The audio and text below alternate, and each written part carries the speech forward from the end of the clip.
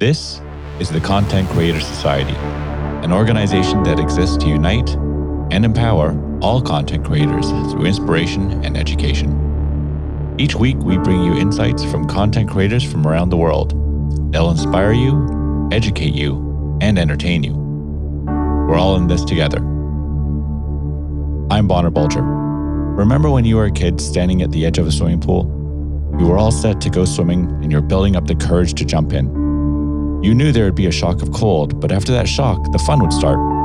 So you closed your eyes, took a breath, and jumped. Starting a company and venturing out on your own as a content creator can be a lot like taking that first plunge. Marta Tryshak took that leap of faith. I told my mom and dad, I quit my job, we're doing this. With the help of a grant, made a bold decision to start her own agency. There is no plan B. And the reason being is there's no life raft, there's no plan B. She used her personal channels as an outlet of support to curate content that would help market her services. It was a couple of hundred people and it just kind of kept growing. So I caught up with Marta at her home and discussed what goes on behind the scenes as a young entrepreneur building a company in the online and content marketing world. Hello, everybody, and welcome to another episode. Today, I am lucky enough to have Marta Tryshak. Marta, how are you today? I'm great. Thanks. How are you? I'm not too bad, all things considered. Seem to be surviving. Marta, we've known each other for, we met a long time ago, 7 or 8, 9, it must be 7 or 8, 9 years ago now. But and then our paths seem to cross from time to time through different events and things like that in our neck of the woods. But why not give the audience a little bit of a 30,000-foot overview of who you are, what you do, and sort of the community that you've created? Of course. It was interesting because I was actually thinking about it. I think we met 8 years ago. I was thinking about it this morning before our chat. So my background, originally, my background is architecture and art history. I know a little bit of a leap from there. Actually, I started a blog in university. I started in 2008. So it's 12 years ago. And, there was no blogosphere or blogging industry yet. The content creation wasn't what it is. And I was literally I need a hobby that doesn't require me leaving a library or doesn't require, any kind of group activity. So that's what I decided to do. And as I kind of enjoyed the writing process and just sharing and building that I just really liked connecting with people because at that time on Blogger, there was a community of people where you kind of interacted with. And it wasn't the same numbers as we see now with influencers where it's millions. It was a couple of hundred people and it just kind of kept growing. So I suppose that I kind of stumbled into this industry. And then once I saw the opportunity in it, I kept growing. But I also have to say that what kind of got me to the business level in order for me to actually quit my job, which is that point I was working at an auction house, arts auction house, was a government grant where they it was I think it was a Futurepreneur one where you have to be under 25.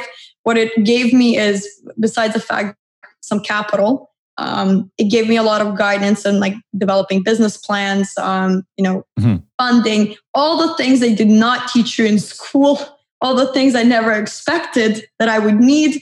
But here I am, a kid with not much to lose. I think I was 23 at that point. And I was I told my mom and dad, I quit my job, we're doing this. And they were like, what?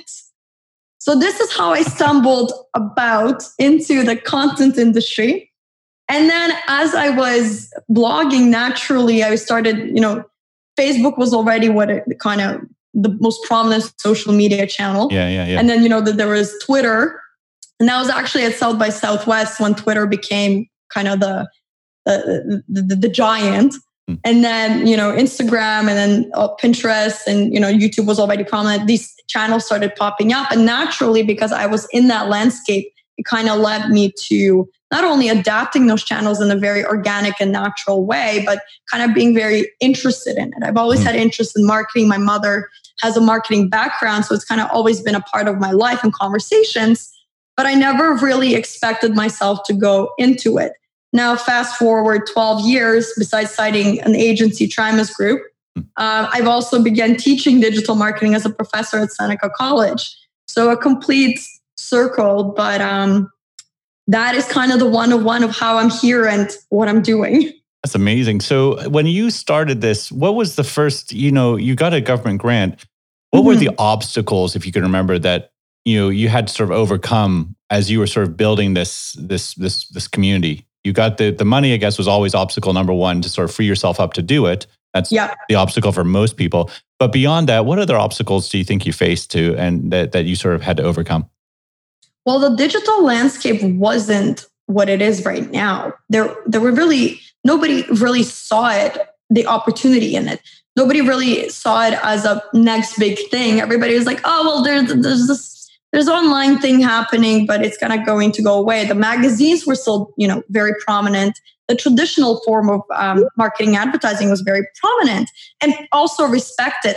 I think the hardest thing was, one was being young in business, but two, being in an industry that, first of all, wasn't an industry yet, and actually getting somebody to give you a minute of their time to, one, gain their respect, or at least have them listen to you. That was probably the largest obstacle for me, is that because it was a wild, wild west, and in some capacity it still is now, but it was just, people didn't see the money behind it, the opportunity behind it. And then, of course, naturally, when, a lot of online retailers started to become giants because of influencer and digital marketing, that's when everybody kind of slowly started jumping on a bandwagon. But before that bandwagon started moving, nobody wanted to touch it. So when you sort of hit on this idea that at some point there was a point where brands started to realize, oh my God, there's influencers and we can use these guys. Tell me about that. Those first few opportunities you got to actually turn the idea of content creation into making some dollars. Interesting. I think I will never forget this. One of my first opportunities was somebody asked me to link for a couple $100 to my articles. At that point, I didn't understand the importance of SEO and how that would impact the ratings. So they were basically just building backlinks.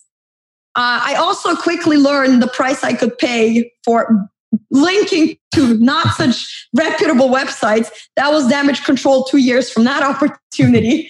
But that was the first one. But I would say the ones that really kind of truly believed in me, the first one was Starwood Canada. They were the hotel chain before they got sold to Marriott, but they were one of the first major brands. And Cynthia Bond was the person that I worked with. And I have to say, I really respect the fact that she actually gave me an opportunity to just express something. And she just listened.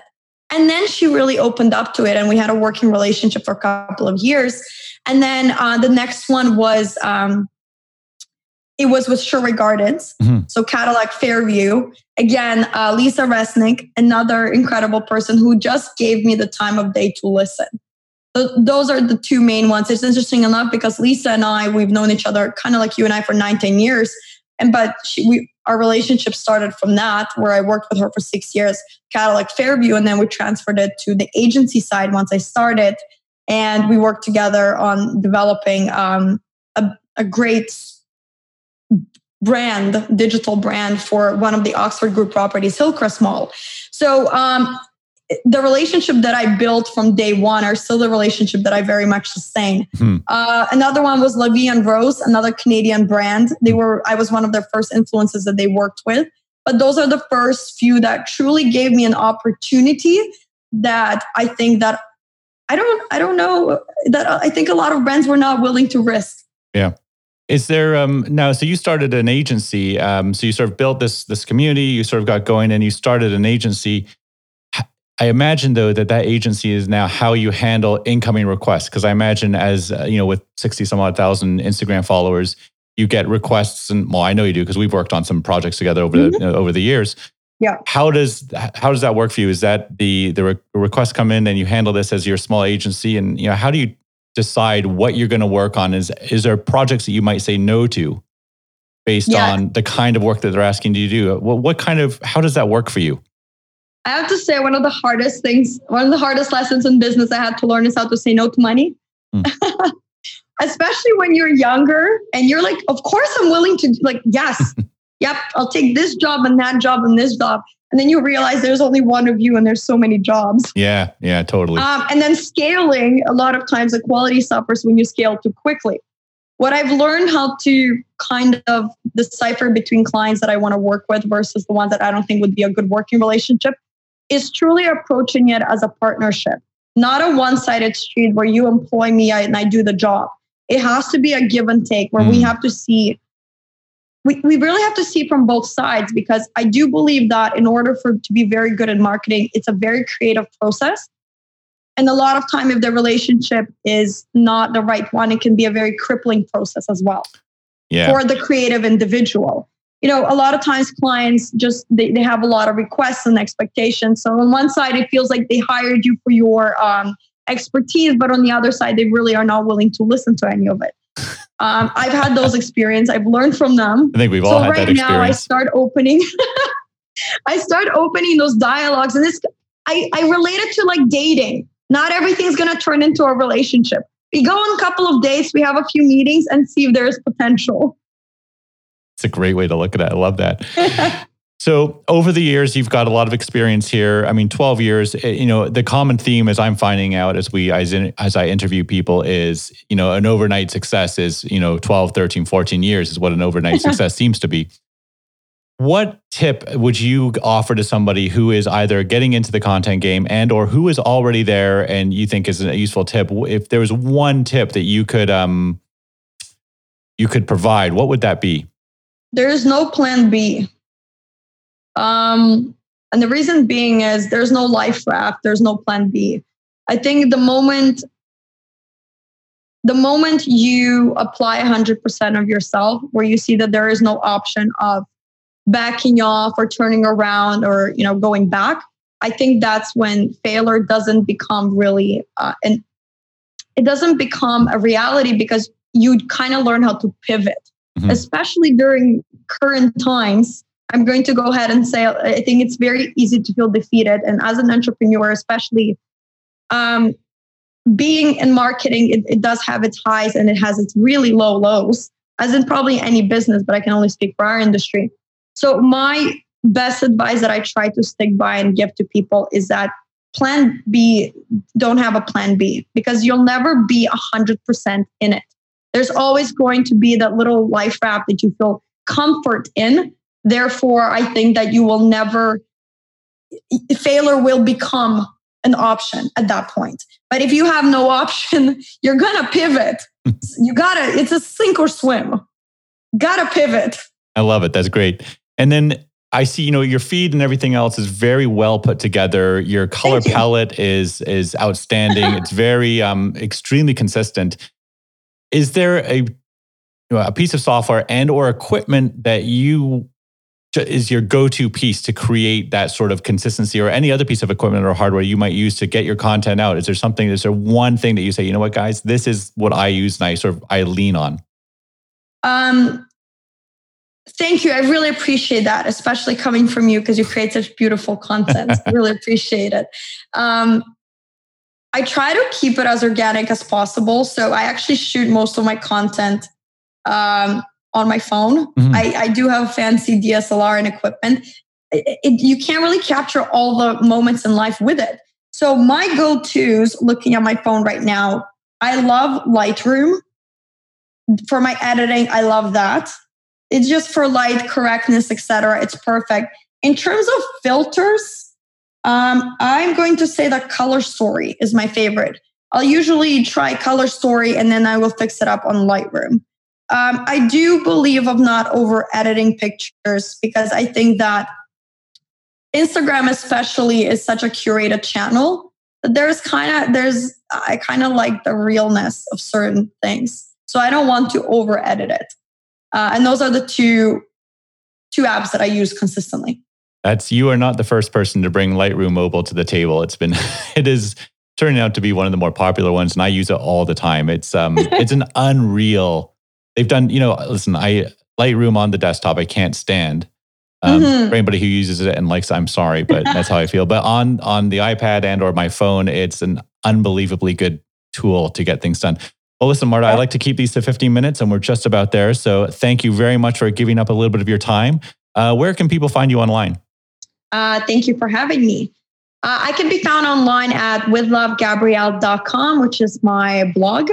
And then Marta Tryshak, Instagram, Facebook, and Twitter and Pinterest. That's where I can be found. Awesome. Thanks so much for your time. Thank you. That was Marta Tryshak.